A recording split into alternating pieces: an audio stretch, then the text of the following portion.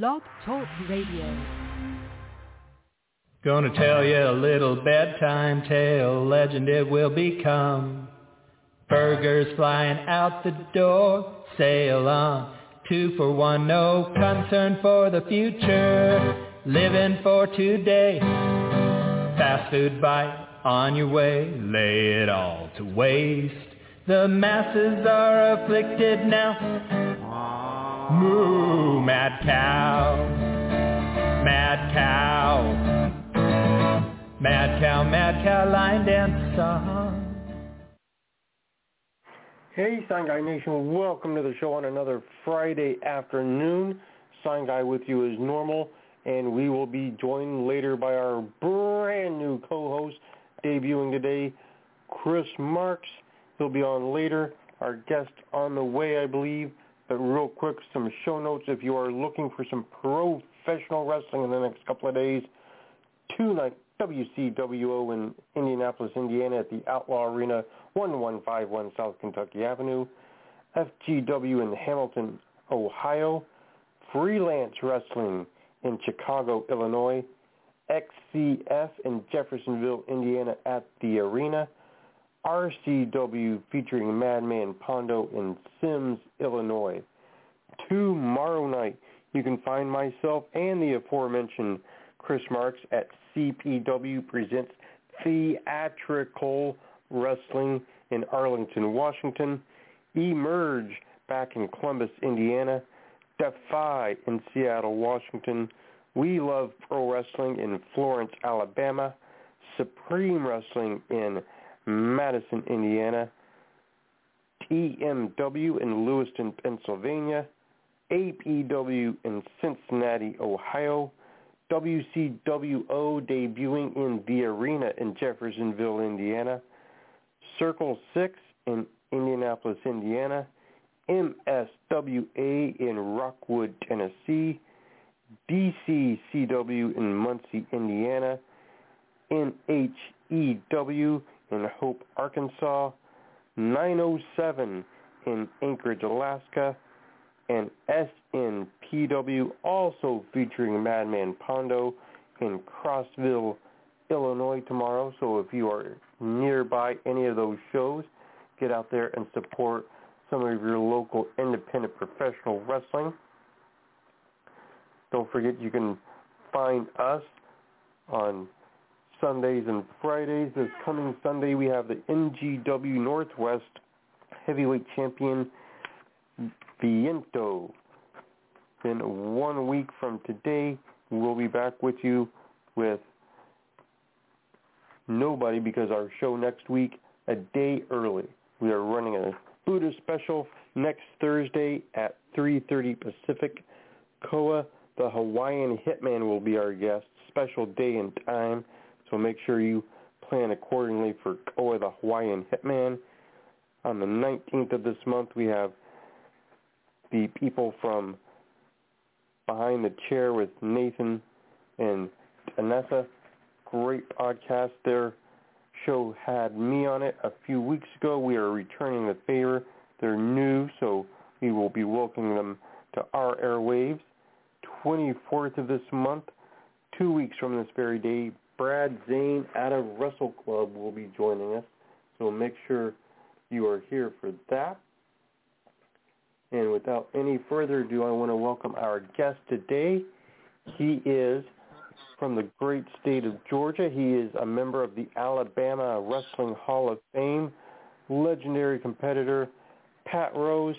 Thank you so much for being here today. We definitely appreciate it. Hey, it's my pleasure, guys. How's everybody doing?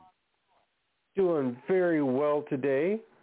And I want to once again, thank you for being on here, and for the fans that are aware of a little bit of wrestling history, you are out of Georgia, which is a very rich state in wrestling history, dating back to the earliest days of our sport. As a active professional wrestler and someone that was in the business for a long time, did you do a lot of studying of the history of professional wrestling there in Georgia? No, are you kidding me, man? Yes.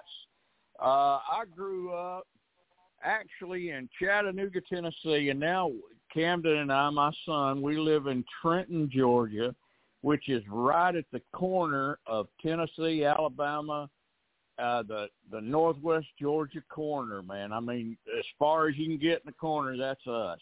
But I grew up on NWA Championship Wrestling here, Goulas Championship Wrestling in Chattanooga, man. And as far as the history of our sport, yes, I love the history of it. I respect the guys that come before me. And that's what I tell Camden. My son Camden plays country music. He's gone to a show now. And I try to instill in him, you know, when he goes to maybe a fan fest with me or something like that, he'll introduce himself like maybe, you know, to Bob Roop or Mike Pappas or somebody like that at the Tennessee Wrestling Reunion. And he'll ask them, can I get you anything? Can I do this? Can I do that? Working for those guys, showing respect to those guys. You follow what I'm saying? Absolutely. That's great that he does that. Yeah, and that's a cool thing. I mean, he's met everybody, and the history of pro wrestling is rich, like you said, in Georgia, Tennessee, Alabama. It's something else that we had that the rest of the world didn't have. You know, the Fargos, Jackie and Donnie Fargo with Roughhouse, and Lynn Rossi, and Bearcat Brown. And let me tell you something, man, you would have liked this. The interns with Ken Ramey and the spoilers with Saul Weintraub. Oh, my God. We talking about bloodbaths, sold out freaking Chattanooga Memorial Auditorium. Those were my favorite teams. Those two teams right there was my favorite teams back in the day. Once you became an active wrestler, one of your stops was, of course, the Memphis territory, one of my all-time favorites. What was it like going from a fan of the wrestling in Memphis to being a wrestler for the Memphis company? Oh, my Lord. You know, let me go back and give you a little bit of history, and then we go to Memphis. I started working at 19 with Nick Goulas, and he closed down in 80. So he sent me and Bobby Eaton to Georgia Championship Wrestling. Okay? So here I am, a little bitty old punk kid, 19, 20 years old at the time, and I'm sitting in the dressing room with Paul Orndorff, Tommy Rich, Ole Anderson, and Ole liked me, man, and I love Ole to death. He helped me a lot, him and Gordon. But it was just amazing, like you said, you know, 1 month I'm at home trying to be a wrestler. The next month I'm at Techwood Drive, Georgia Championship Wrestling, doing TV and sitting with my freaking childhood heroes, right? And then, you know, I got to move, and I went from there to Mid-South, this and that. Then I met Bill Dundee in Mid-South. When all the rock and roll midnight stuff started, I was right there. And when Bill went back to Memphis, he took me and Tom Pritchard. And, man, we were a good team. We could have went somewhere if Tom hadn't have got hurt, and Sherry Martell was our manager, and, man, we were selling out everywhere. Buddy Landell was there, Dundee, Lawler. It was great being in Memphis, man. It was beautiful because we'd do Memphis, Nashville, Louisville, Lexington, spot shows, and come back to Memphis. And it was fun. We had a good time. And most fans, when they think Memphis wrestling, they're going to think Jerry the King Lawler. Jerry Lawler had a stroke earlier this week. Looks like he's recovering well. He's going to be all right, luckily enough. But do you have a favorite memory being around Jerry Lawler? Just getting to wrestle with him, getting to take his punches. I loved, and Bob Cook. You know Bob Cook? Yes, sir. Yeah, me and Bob Cook, we done a TV taping, I think, in St. Louis or Kansas City or something like that, and we rode together, and as we was coming back through, I made a call and got us booked on TV and we worked with me and Bob Cook against Jerry Lawler and Dundee. And Bob, man, it was great. You know how good Bob is, and with all of us in the ring, man, it was a great match, and I loved wrestling with Lawler. He was timing was impeccable, and I just loved Jerry Lawler. And as far as his stroke, man, we praying for him here, and I hope he recovers 100% and gets back on that road, man. At 50 years this year, he's been in the wrestling business. 50 years. That's amazing. Absolutely. He's still active as well. He's still wrestling out there on the independents. Yeah, man. Yeah. Now, when you got out of the wrestling business, you went over into professional fishing, which is something not a lot of wrestlers have done. But can you tell me a little bit about how wrestling may have prepared you for what you're doing in the fishing business? You know what? When I finally got out of the business in 94, I had my last match, April 94. And, about 6 months, year went by, and I was missing having to be somewhere at 5 o'clock in the afternoon, getting in the dressing room and waiting on the show to start and this and that. And I was really missing pro wrestling, but I wrestled a few times after that, and I couldn't move or do what I used to do. So at the level that I used to do it, you know what I'm saying? So I didn't want to wrestle anymore. I knew that. I still love wrestling, still love amateur wrestling, the whole deal. But then a guy from my church, a guy named Evan Stone, he said, "Pat, why don't you get you a radio show together?" Well, no, let me go back. Started fishing tournaments.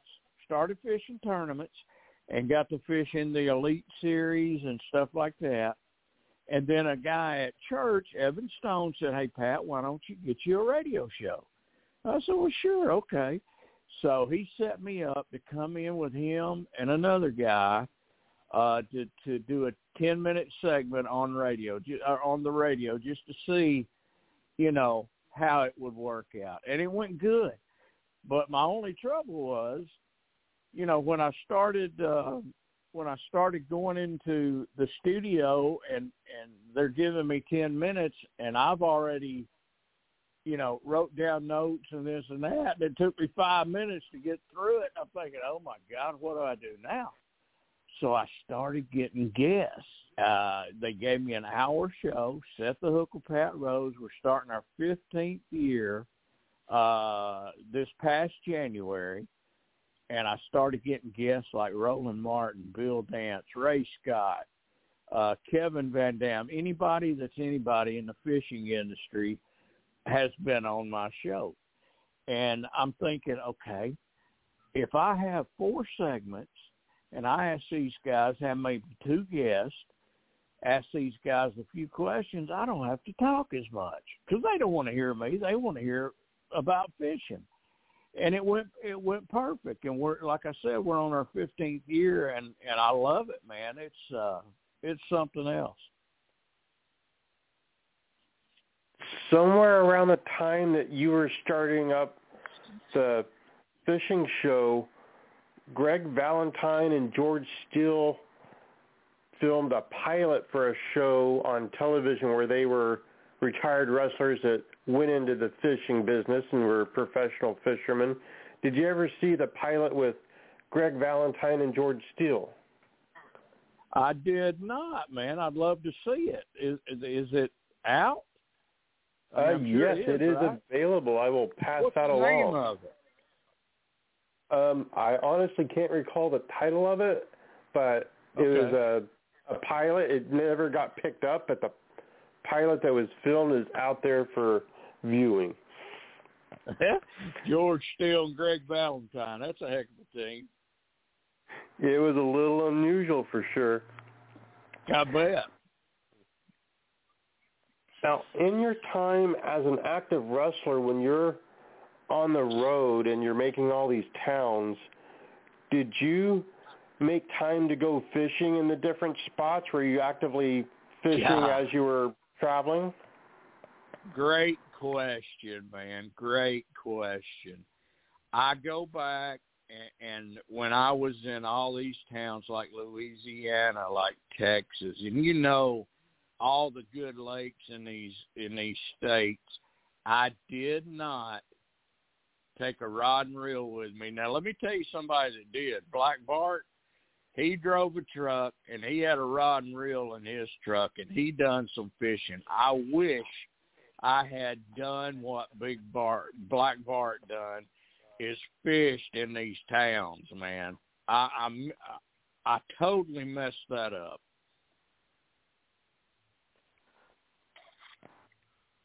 In the territories where you were primary wrestling, the fans there were perhaps a little bit more prone to being physically expressing themselves if they didn't like something than in other territories.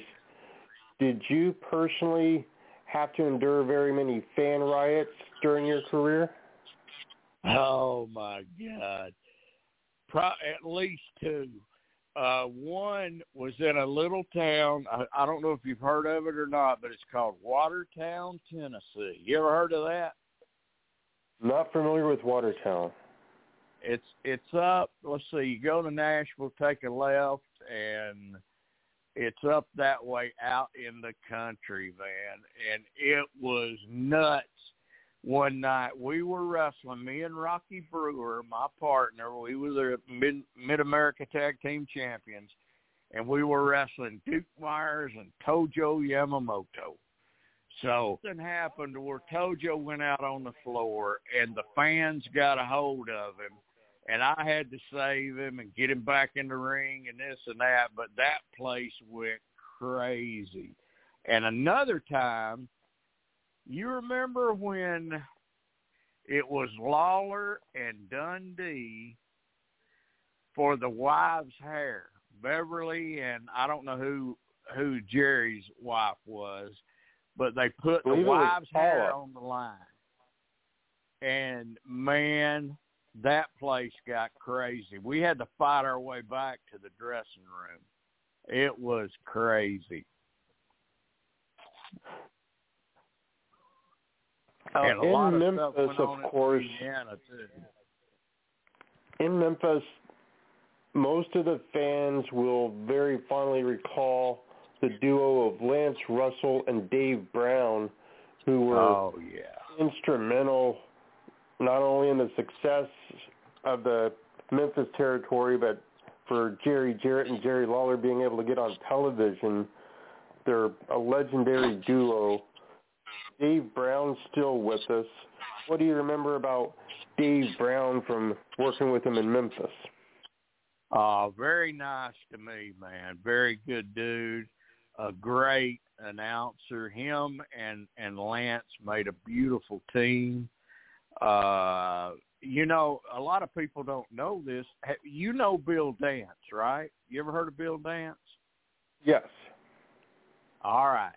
A lot of people don't know this, but Lance Russell started Bill Dance there in Memphis. So Lance Russell's helped a lot of people, and he's helped me, and I just love Lance Russell to death. And Dave Brown the same way, man. Great announcer, great guy. Enjoyed working with him. Really did. In your era of wrestling, how closely would you work with the announce team? Did you talk to them about some of the moves that you would do so they could call it correctly, or did you tell them a little bit about what you might be doing on TV to give them a heads up, or was it something that you kind of stayed separate from the announcers and didn't really interact unless you were doing an interview? Separate from the announcers unless we'd done an interview. They were good enough to pick up stuff that we did. Like, for an example, down in, what was it, Southeastern Championship, when Randy Rose and I was partners, we done a thing called the Rose Bomb, and that got named as we were doing TV. It's a deal where I pick up the guy in a suplex. Randy's already stationed on the top rope, and I put the guy in the suplex on Randy's shoulder, and Randy comes off with the bomb. And that was named on the fly at TV studio by Rick Stewart. And it's just stuff like that. They're smart enough to know and to give it a good name. Good guy about that is Jim Ross, man. He's good. He's really good.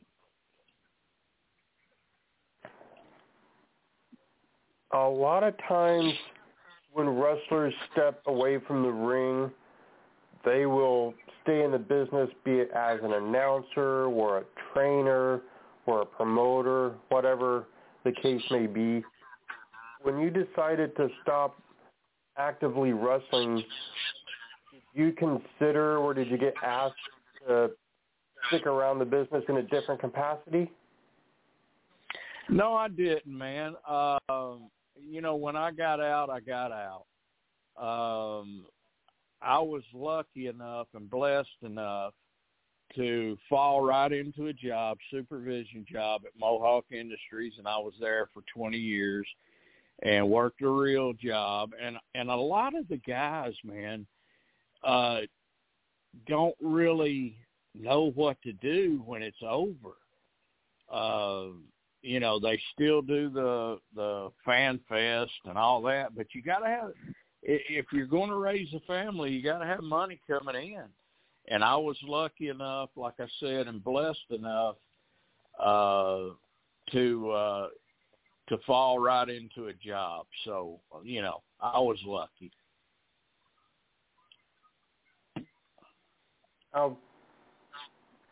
If someone had approached you at the time of your exit from the ring, do you think there would have been a position in wrestling that would have interested you to try at least? Oh my God, yes, training people. I would have loved to train the guys. I would have loved that. And a lot of people don't know this. Down in Pensacola, when Bob Holly started, Hardcore Holly started, Marcel Pringle said, "Pat, I want you to train this guy." And he brought him over to Border Street Arena. We had WOW going in, World Organization Wrestling. And he said, "Pat, I want you to train him." So I got in, and I, was stiff with him for a little while. And I got up and I said, "Man, this cat's ready. He don't need to be trained." So, I kind of ribbingly say that I trained Bob Holly. You know what I mean? Yeah, I get you, yeah. Now, in today's environment, a lot of times wrestlers will go to a few different wrestling schools and have multiple trainers at each school, so they may be trained by 6 or 7 different people before they're wrestling full-time. In your day, it was a different environment where you would go to usually one place to train. You'd have 1 or 2 teachers, and that's who trained you. Do you think that there's an advantage to one or the other as far as how guys are trained and how many people have a hand in training them today? I think that it's better today. It's more detailed today. And I use, what is it called, Jacobs and Pritchard up in Knoxville. They got a facility to where they can do, in-ring training. They can do interviews. They can do this and do that. And Ricky Morton takes it a step further up in Chuckey, Tennessee, and he does the TV show. And that's great for them. We didn't have nothing like that. We just learned, how to take a flat backdrop and how to take a slam and this and that, and then you were on your way. But today it's more detail-oriented, and that is good for the people that are getting trained to be a professional wrestler.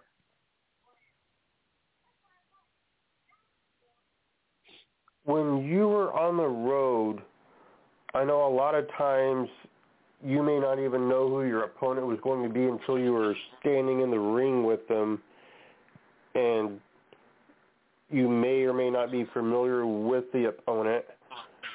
How much did guys in your era try to study and learn who guys were trained by, how guys worked, things like that, so you were prepared once you would come across a guy, or did you simply just go in blind and wrestle them and hope for the best?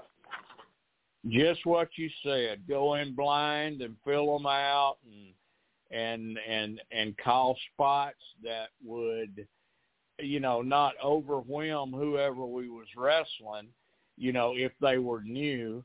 And yeah, you would ask the question, who trained you, and you'd get an idea of what was fixing to happen, But, as far as in-ring, hey, Pat, you're working with this guy, get him over, da-da-da-da, and I knew what to do. As far as long as they listened to me, I'd get them over, and we'd go from there. But, yeah, in-ring.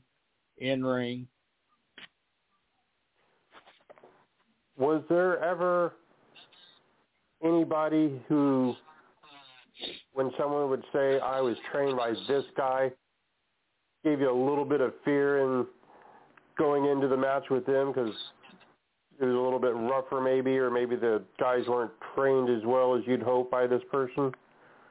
No, not at all. I was an amateur wrestler, and I could take care of myself. So, no, not at all. As far as that, nobody would try to get stupid or anything like that. They knew it was a work, and we had to have a good match for TV or a house show or whatever it is. No, nothing like that.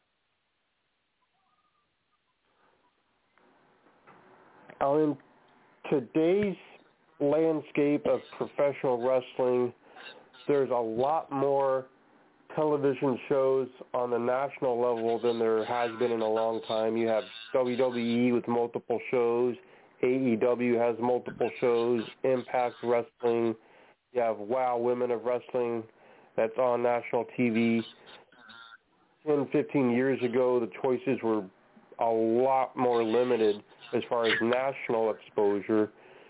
Do you think with the amount of exposure today that wrestling's in a better place, or do you think that the market is oversaturated?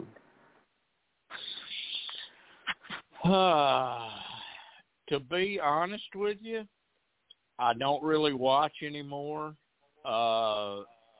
There is no way that, what am I trying to say here? It's more flippy-floppy today.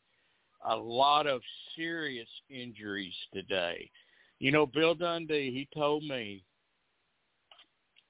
he said, Pat Rose, and I used to be the guy that would take the backdrop over the top and land on the floor and this and that.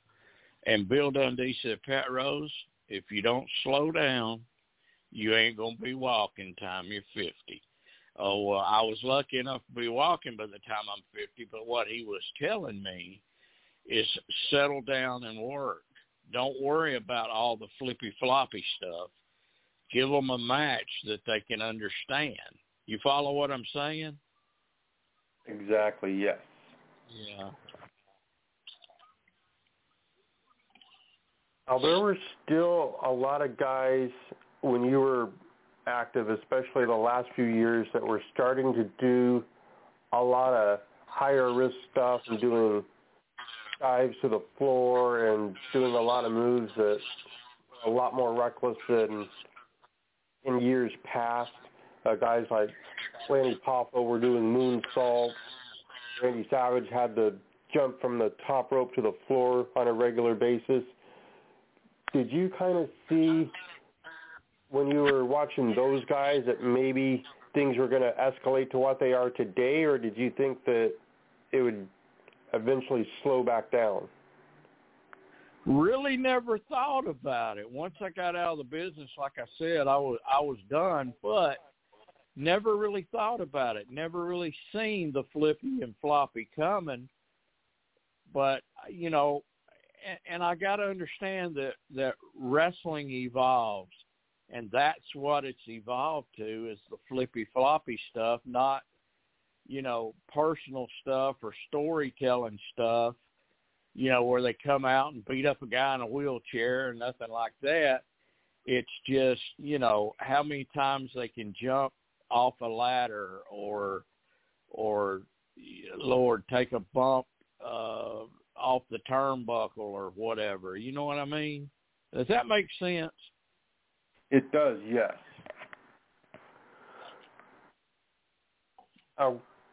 Going back to Memphis for this, one of their more famous matches, they had a handful of them, the concession stand brawl.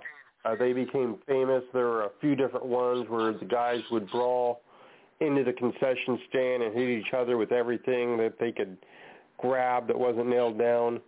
And those became very popular and were sort of a precursor to hardcore wrestling.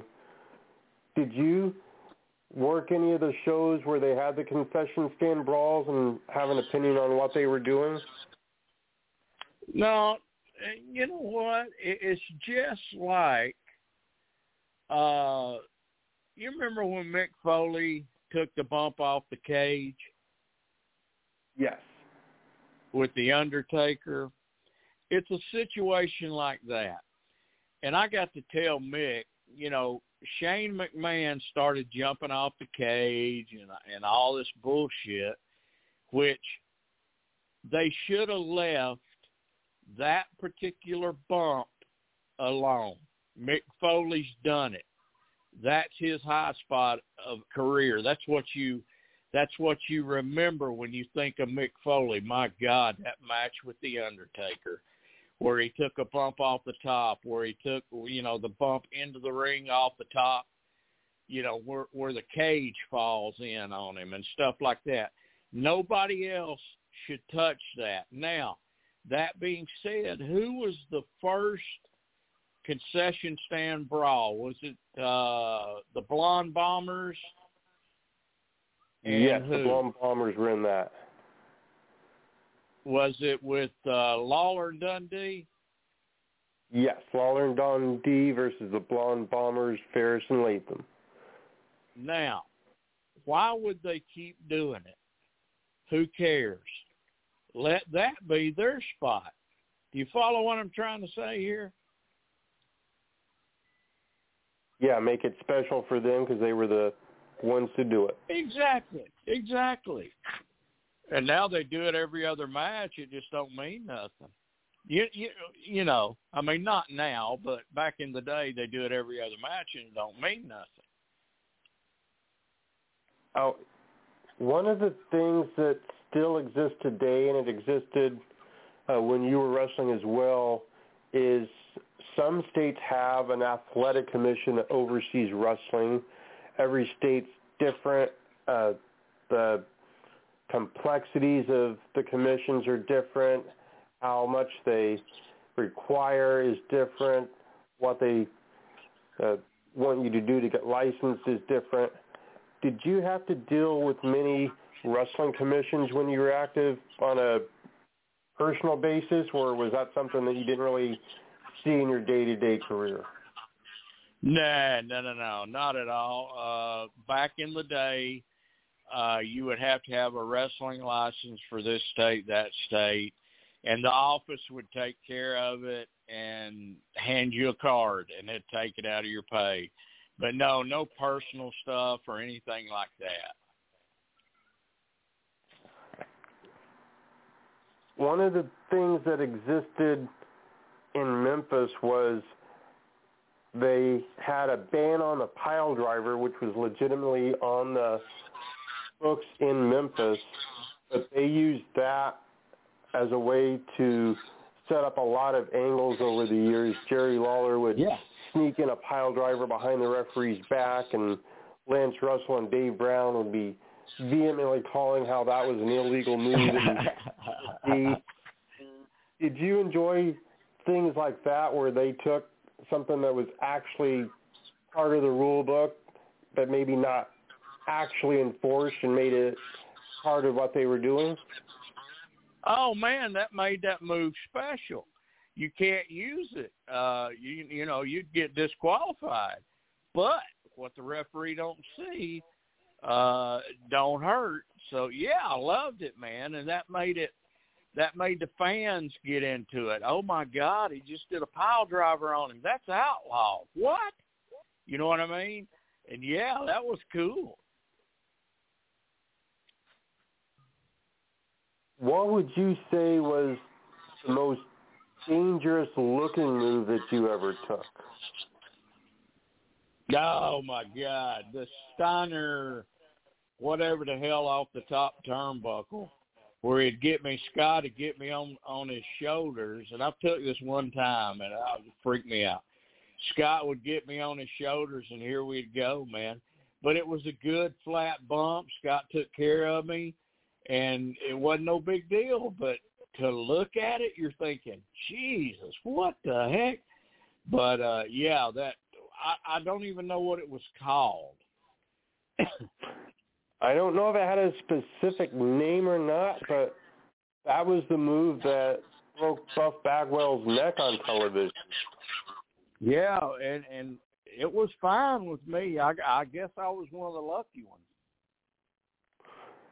Lucky for you, absolutely, yeah. I think almost everybody escaped unscathed, but they just had a accident with Buff, and it led to pretty bad injuries. Yeah. Alan, then switch over to fishing. Obviously, that's not as injury-prone a sport or anything like that, or it's as physical. But are there any holdovers from wrestling that prepared you for the rigors of fishing, like be able to reel in a bigger fish or have the cardio to fight the fish, anything like that you maintained? Oh, man, that's a good question. You have, and it's not like going with your uncle in an aluminum boat, sitting in the pond and fishing. It's moving. It's up and down the lake in a bass boat going 80, 90 miles an hour. And when I say 80, 90 miles an hour, I've been 83 in a boat. It's crazy. But, yeah, it's physically demanding. It's a whole week. When you fish a tournament, you get Monday, Tuesday, and Wednesday to pre-fish, and that's daylight till dark. And then Thursday the tournament starts, Friday the tournament, then they choose a winner on Saturday, depending on your weight. And it is a job. It is physically demanding. You're standing up, fighting waves, casting, the whole deal. So it was, and I loved it. I loved it. In wrestling, you never gave up. You never whined about being tired, nothing like that. You kept going, pushing your body. Same way in fishing. You keep going, pushing your body, catching the fish. And when it's over, go home, rest, Well, at this point, my co-host Chris Marks is with us, and I know he has some questions as well, so I'm going to pass you over to Chris Marks. Hey, no problem. Hey, Chris. Hey, Pat. Thanks for joining us today. How's it going? Hey, doing good, buddy. Hey, so I'm going to have to beg your forgiveness right at the beginning here. This is my debut show today, so I haven't hosted before. I hope you bear with me, okay? Hey, you'll be good. That's fine. All right. Just don't say, First things first, at the beginning of the show, I heard you're living in Georgia now. Is that correct? Yeah, Trenton, Georgia, just right outside Chattanooga, Tennessee. I'm a Florida boy myself, so I appreciate somebody from my area of the world. I don't get to talk to them very often. All right, man. Now, part of the format that I'm going to be doing on the show, I'm going to have sort of a rapid-fire question segment to start my part of the interview. So cool.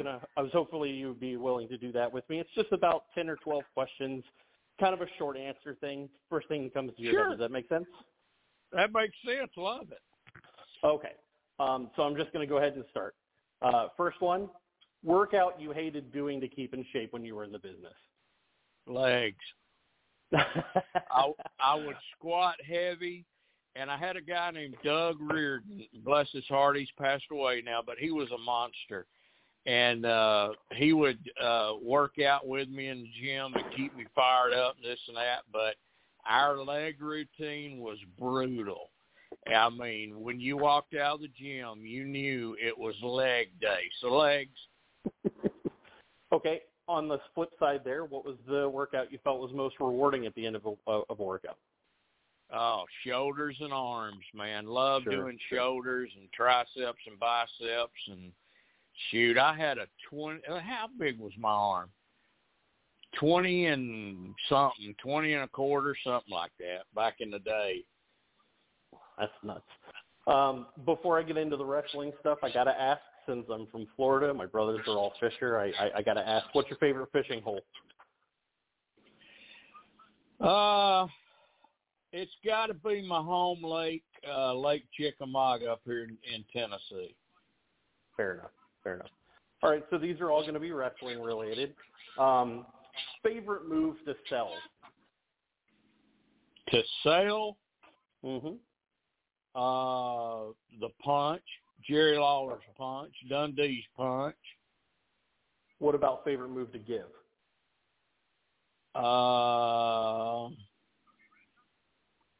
Probably a power slam.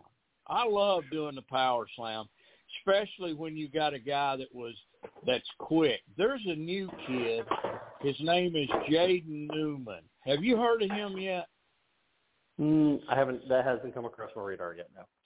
Look him up on YouTube. He's a Chattanooga boy, TWE Wrestling here in Red Bank, Tennessee. But Jaden Newman has the prettiest power slam in the business today, man. It looks good, and that's what I liked. I love that quick, snappy power slam. That was my move. Loved it. Maybe that's somebody that we could put on the list for potential guests in the future. Yes, by all means, man. Also, power slam's a great answer. You gave a hell of a power slam. I've been watching your matches all week. Oh, thanks, bro. Favorite person to work with in the ring? Because you worked with them all. Back in the day, me and Randy Rose against the Rat Patrol, the Armstrongs and Johnny Rich. Favorite person to deal with, or either or. Yeah, okay. Those guys, they were great. So I heard you and Sign Guy talking earlier about commentators and everything. Who was your favorite person to work with outside the ring?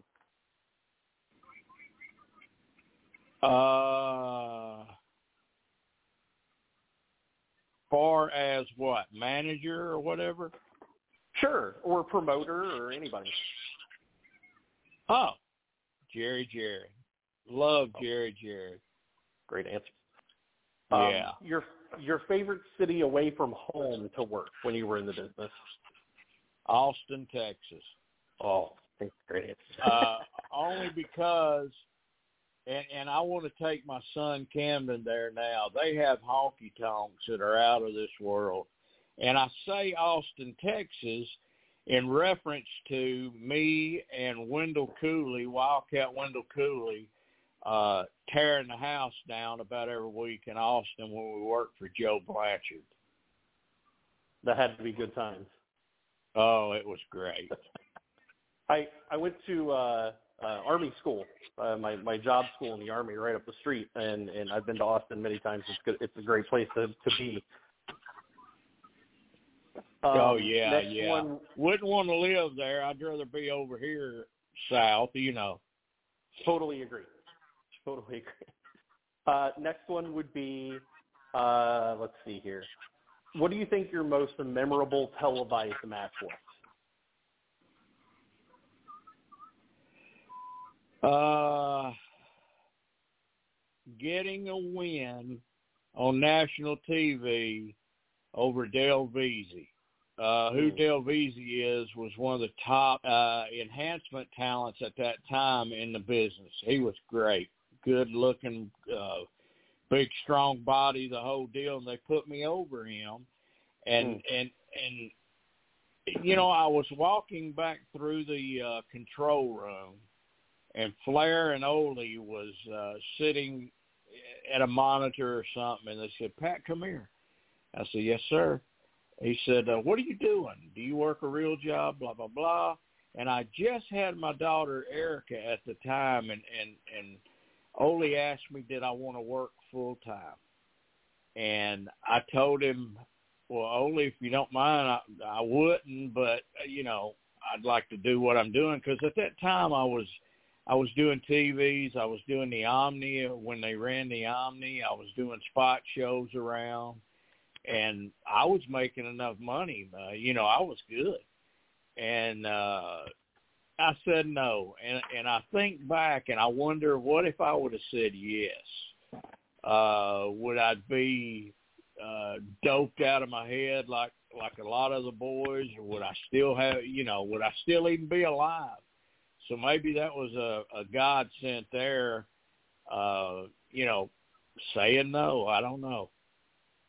That's one of those linchpin moments, you know? Yeah, there you go. Now, I'm a worker myself. Sign guy was kind enough to mention that at the beginning of the show. Cool. I'm known for giving a hell of a chop. I was wondering who gave you the most intense chops of your career. Gypsy Joe. Nice. Gypsy Joe. And when I was 19 and he was doing that shit to me, and I wouldn't let him know he was killing me and I was fixing to run, but I would try to beat the shit out of him right back. And my God, the guy was hard as a rock back in the day, you know. And you seen where, what's his name, the black gentleman beat up Gypsy Joe when he was old? And he passed away. The guy passed away. New Jack. Oh, sure. Okay, yeah. New Jack wouldn't have done that in Gypsy's prime. You follow what I'm saying? I do. Had to get him when he was an old man. But Gypsy kind of asked for it, you know, because I know how Gypsy is, and he'll grab you here and do this and do that. So, you know, it was something. So I had two more on the list, but you already answered one in the first half of the show, so I'll just ask the last one. And I saved it for last because it's the one I'm most interested in your answer. And again, like I said a minute ago, you worked with almost every name in the industry, you know, as they were coming up and icons to us now. Who is one name that you would have loved to have worked with but never got to? Harley Race. Oh, man. Harley Race. I loved how Harley Race worked, just slow and methodical. And, God, I would have loved to work with Harley Race. I mean, I've been in and Terry Funk. He did commentary for a match I got to wrestle Jack Briscoe, and Ric Flair. And is there any more world champions?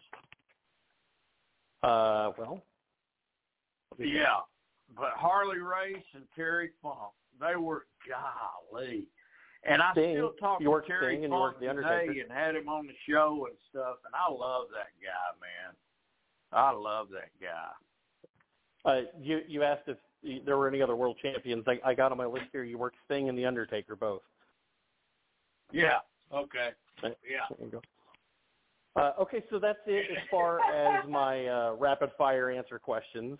I did have kind of a bit of information that I looked up while I was doing some research that I wanted to ask you about. If you can't tell me for sure, it's not a big deal. Sign Guy and I discussed it beforehand, and you may not have an answer for me, but I wanted to point it out to you anyway. You had a match against Paul Ellering on WCW back when it was in the studio. And about 2 minutes and 30 seconds into the match, Ric Flair is on commentary, and he says, "A stewardess told me in Atlanta this morning, you're nothing but a kiss-stealing, wheeling-dealing, limousine-riding son of a gun, Ric Flair." And I cannot, for the life of me, find a reference to him saying that prior to that day. Can you think of a time that he ever said that prior to that? So that started during my match? I think that the first time he ever said that quote was during a match you had with Paul Ellering. How cool. I thought you would find that interesting if you didn't know already. I did not know that. That's cool. I promise, I spent 4 days doing research on it. I cannot find a lick of evidence of him saying it prior to that. Oh, that's cool, man. So it started with us. That's right, you and Paul Ellering. During that match, I got knocked out for my first time. Paul gave me, seems like it was a clothesline or something. Yeah. And he rung my bell, buddy. He rung my bell. I actually watched that match multiple times because of the Ric Flair thing, and I noticed when you took a line from him, it looked like you were pretty swayed, and I was curious if that happened or not. Yeah, man. He about knocked me out there. Okay, so I have a couple of prepared questions for you. I hate to read from anything, but I did want to ask you a couple prepared questions. So I'll start with this one. I do the same thing, brother. No problem. A lot of your earlier work was for companies running in studio-based promotions, like I said, WCW when they were in the studio and everything. And you continued all the way through in the earlier 90s when WCW went more mainstream and was in arena shows and stuff like that. So I was curious, as you went through your career, what are some of the biggest differences between a studio-based show and an arena show, and which one was your preference?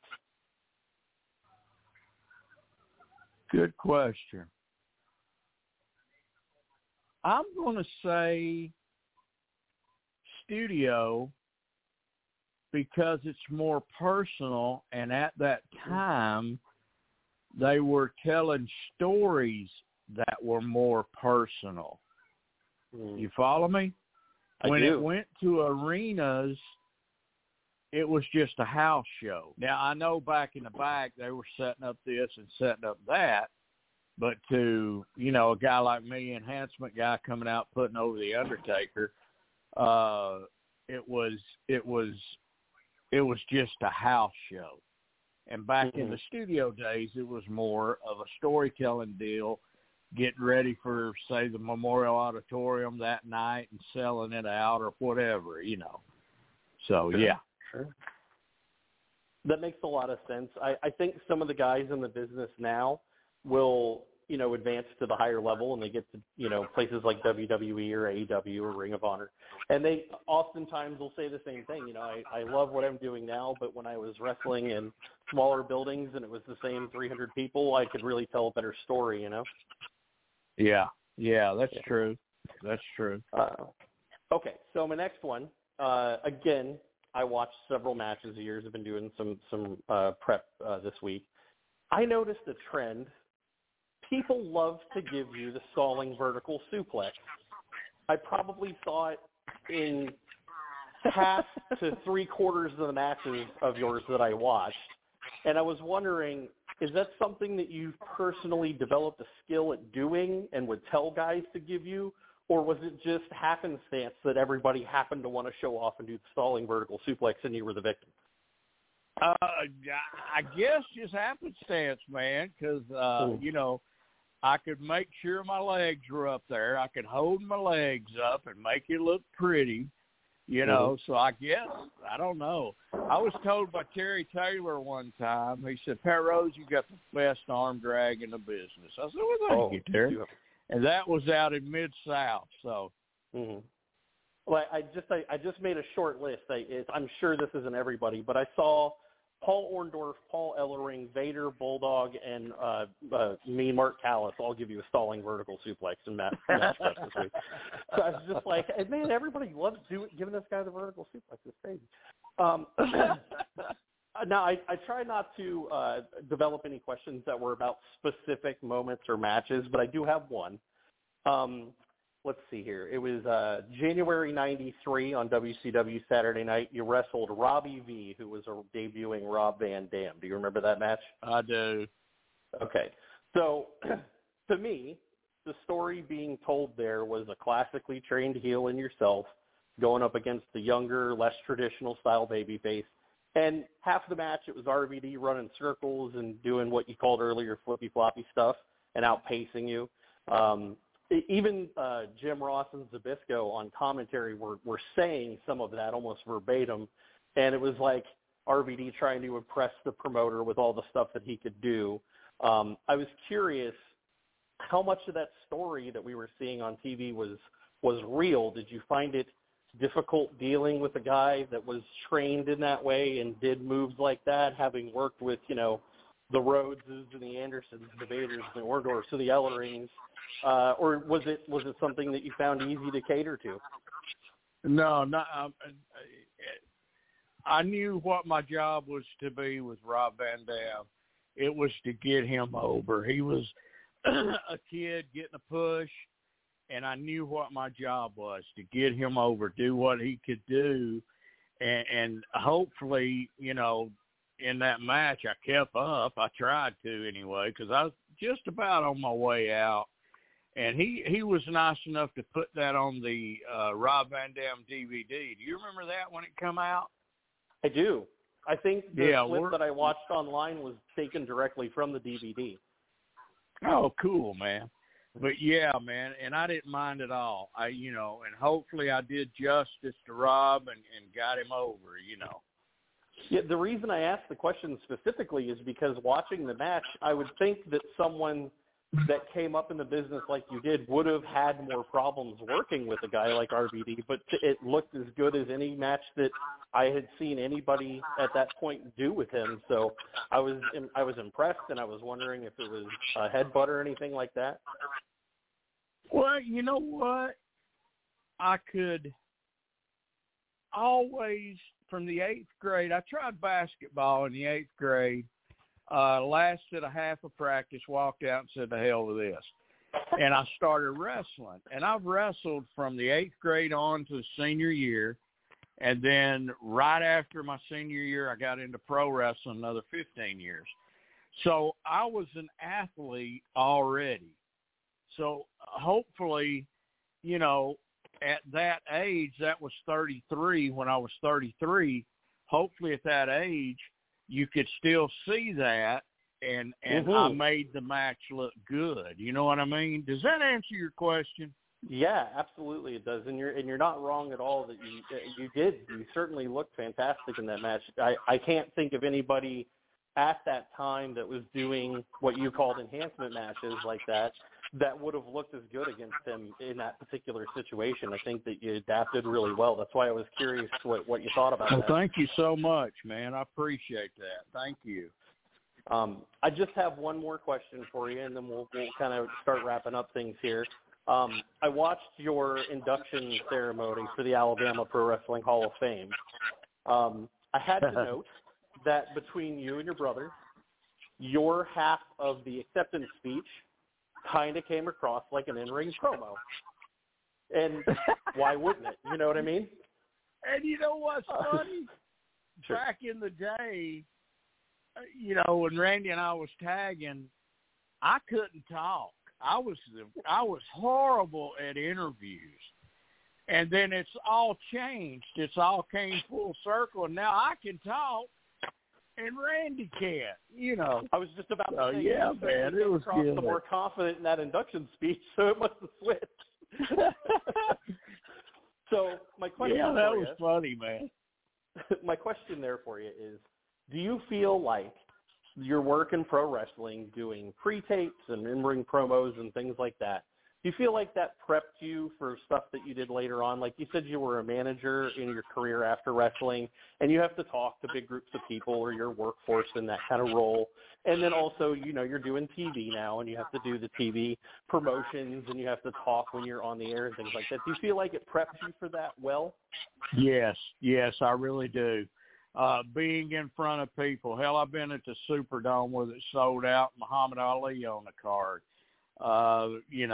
And I remember the first time that I walked out into an audience, it was at WTBS TV 12, and I was going to wrestle Ken Lucas. And I was just a nervous wreck. And I said, Ken, you're going to tell me what to do, right? He said, just listen, kid. And that's what I did. Then when the bell rang and it was time to go out, here it is, man. Go. You got to go. And that helped me tremendously, being in front of people and talking in front of people and getting a point across, whether it be a job, whether it be my radio show, whether it be the podcast, whatever.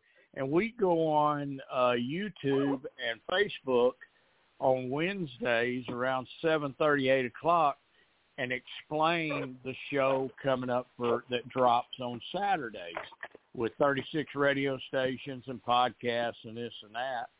And we do that, every week.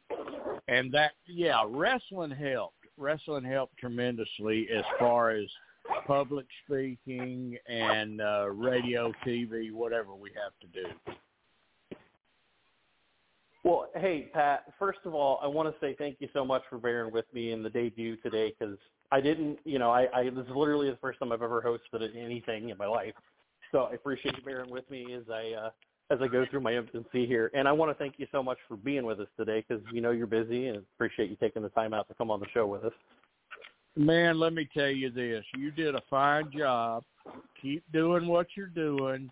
Always do the research and be prepared, man. And I'm guilty of not doing that at times. I get lazy, but you got to do it and entertain those people, buddy. Very good job today. I enjoyed it, guys. Well, thank you so much. We wanted to give you an opportunity here at the tail end to, self-promote. Tell us what's coming up. Tell us where to find you. Tell us what to watch. Hey, heck yeah, man. Look on Facebook. Look up Pat Rose. Look up Set the Hook with Pat Rose on Facebook, Instagram Pat Rose, Twitter Pat Rose. I even got a freaking TikTok. Don't know what the heck I'm doing, but I've got a few videos on it, and it's more personal stuff. I mean, like singing my songs, my son's song that he has out. And if you would, get your listeners to Google Camden Smith Music, Camden Smith Music. He's got a couple songs out and got one dropping here shortly that we hadn't decided on a date yet. And he's doing really good. Matter of fact, he's at a show right now in Leesburg, Alabama. So, look up Camden and look up Set the Hook with Pat Rose and listen to our show. And we have wrestlers on there. Been trying to get Steve Austin for a year, and he promised me he would come, but hadn't yet. But we'll get him. And, man, I just appreciate you guys letting me be on the show. Thank you guys for calling. Let me throw a last-second ad-lib question at you. You said you've had wrestlers on your show. Who's the best angler other than yourself that's been on your show that's also been in a pair of wrestling boots? To hear him talk, Tommy Rich. He said, Pat Rose, take me fishing. But to hear him talk, Tommy Rich, I love him. He's a good dude. Well, hang tight a minute. I'm going to throw it back over to Sign Guy. Time? Oh, I think so. Hey, quick story. We were on tour down in Florida, and I was booked to wrestle Elegante every night. Thank God.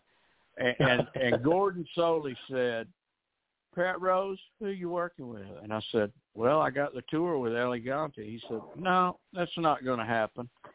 I did 5 days with Tommy Rich. It was like a night off every night, man. It was like a night. And I was so relieved. You know what I mean? I didn't want to work at Big Giant. Well, I'm going to throw it back over to Sign Guy and let him wrap us up for the day, okay? All right, man. Thank you. Good job, buddy. Thank you. All right.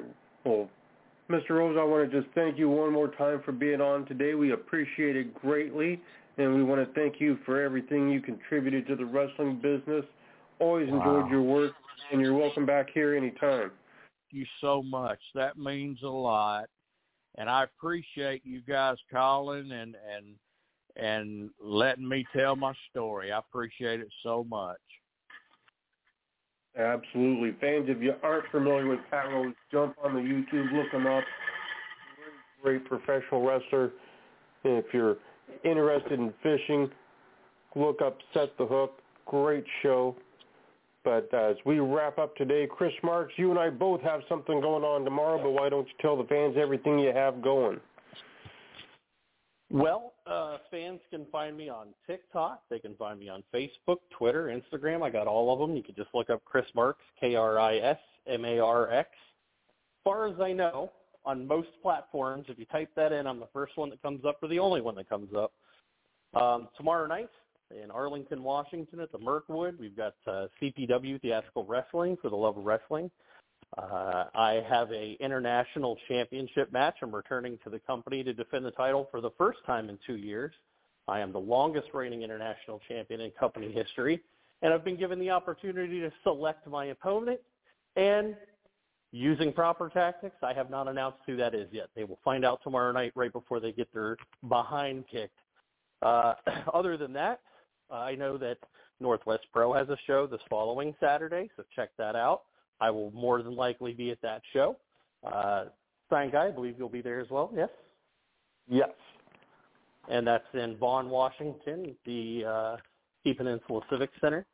Other than that, I would say check out those two promotions online.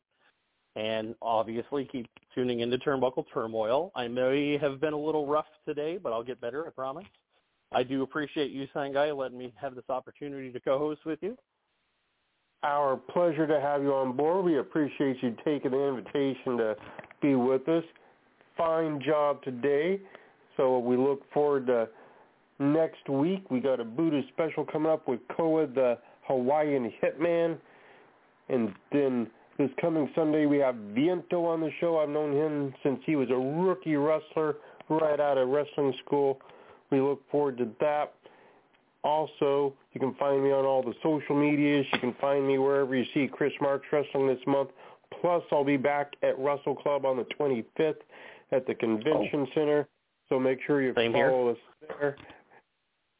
And also, I will be at Paulcade this year. I'm booked at Paulcade. That's April the 15th in Scott County, Indiana. And then also the 29th of July, as you heard a couple of weeks ago when Keith Miller was here, I am officiating the first ever World's Finest Wrestling Women's Championship Tournament. And that will be in Connersville, Indiana. Stay tuned for more dates as we announce those. Also, just announced March 25th, I'll be back at RWA in Ocean Shores. So if you're in that area, check that out as well. We'll talk to you later this week. Everybody stay safe out there, and we'll talk to you soon.